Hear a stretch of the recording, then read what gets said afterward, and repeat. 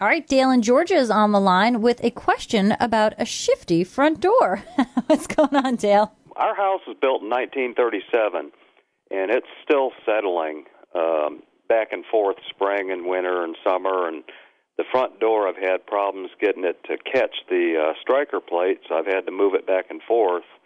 And we're at a point now where the house is settled again, and I can't even latch the front door. How convinced are you that the house is actually moving as opposed to the front door just kind of getting out of whack?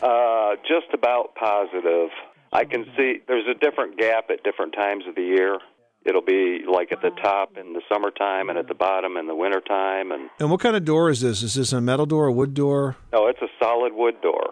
The solid wood door. And you really like this wood door? Yeah, I think it's the original door. It's got the handmade glass in it and the ornate decoration around the edges. Right. So you have no interest in replacing the door? No. I put a new door on the back, but I really don't want to lose this door if I can. What I would probably do is essentially rehang the door. So what that's going to require is you removing the trim from around the door inside and out so you can see just the jambs. Because I suspect that the jambs are not securely attached to the framing, or they may have loosened up over the years. I would basically want to rehang this as if it was a new door, but maybe with not doing all the work that would be responsible for that. So if you pull the trim out, then you're going to look at the attachment points for the jambs. You're going to do one final adjustment, getting the door exactly where you want it. And then you're going to resecure the door jambs to the door frame. You need to make sure that the space between the door jamb and the door frame is completely shimmed with a wood shim. So you would use wood blocks followed by usually cedar shingles, one from one side, one for the other. If you push them together, they get wider and they get thicker and they get nice and tight.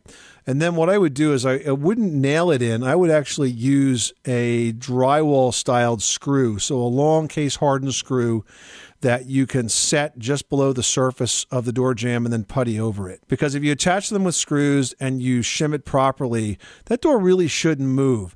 The expansion and the contraction of the door is about all you really should have left. And if it gets tight at one point in the year, I would take the door off and I would trim it a little bit just to make enough room for it to close when it's fully expanded. Okay. That's something I didn't think of. All right. Well, I do appreciate it. Good luck with that project. Thanks so much for calling us at 888-MONEY-PIT. This is the story of the one. As head of maintenance at a concert hall, he knows the show must always go on. That's why he works behind the scenes, ensuring every light is working, the HVAC is humming, and his facility shines. With Grainger's supplies and solutions for every challenge he faces, plus 24/7 customer support, his venue never misses a beat. Call quickgrainger.com or just stop by.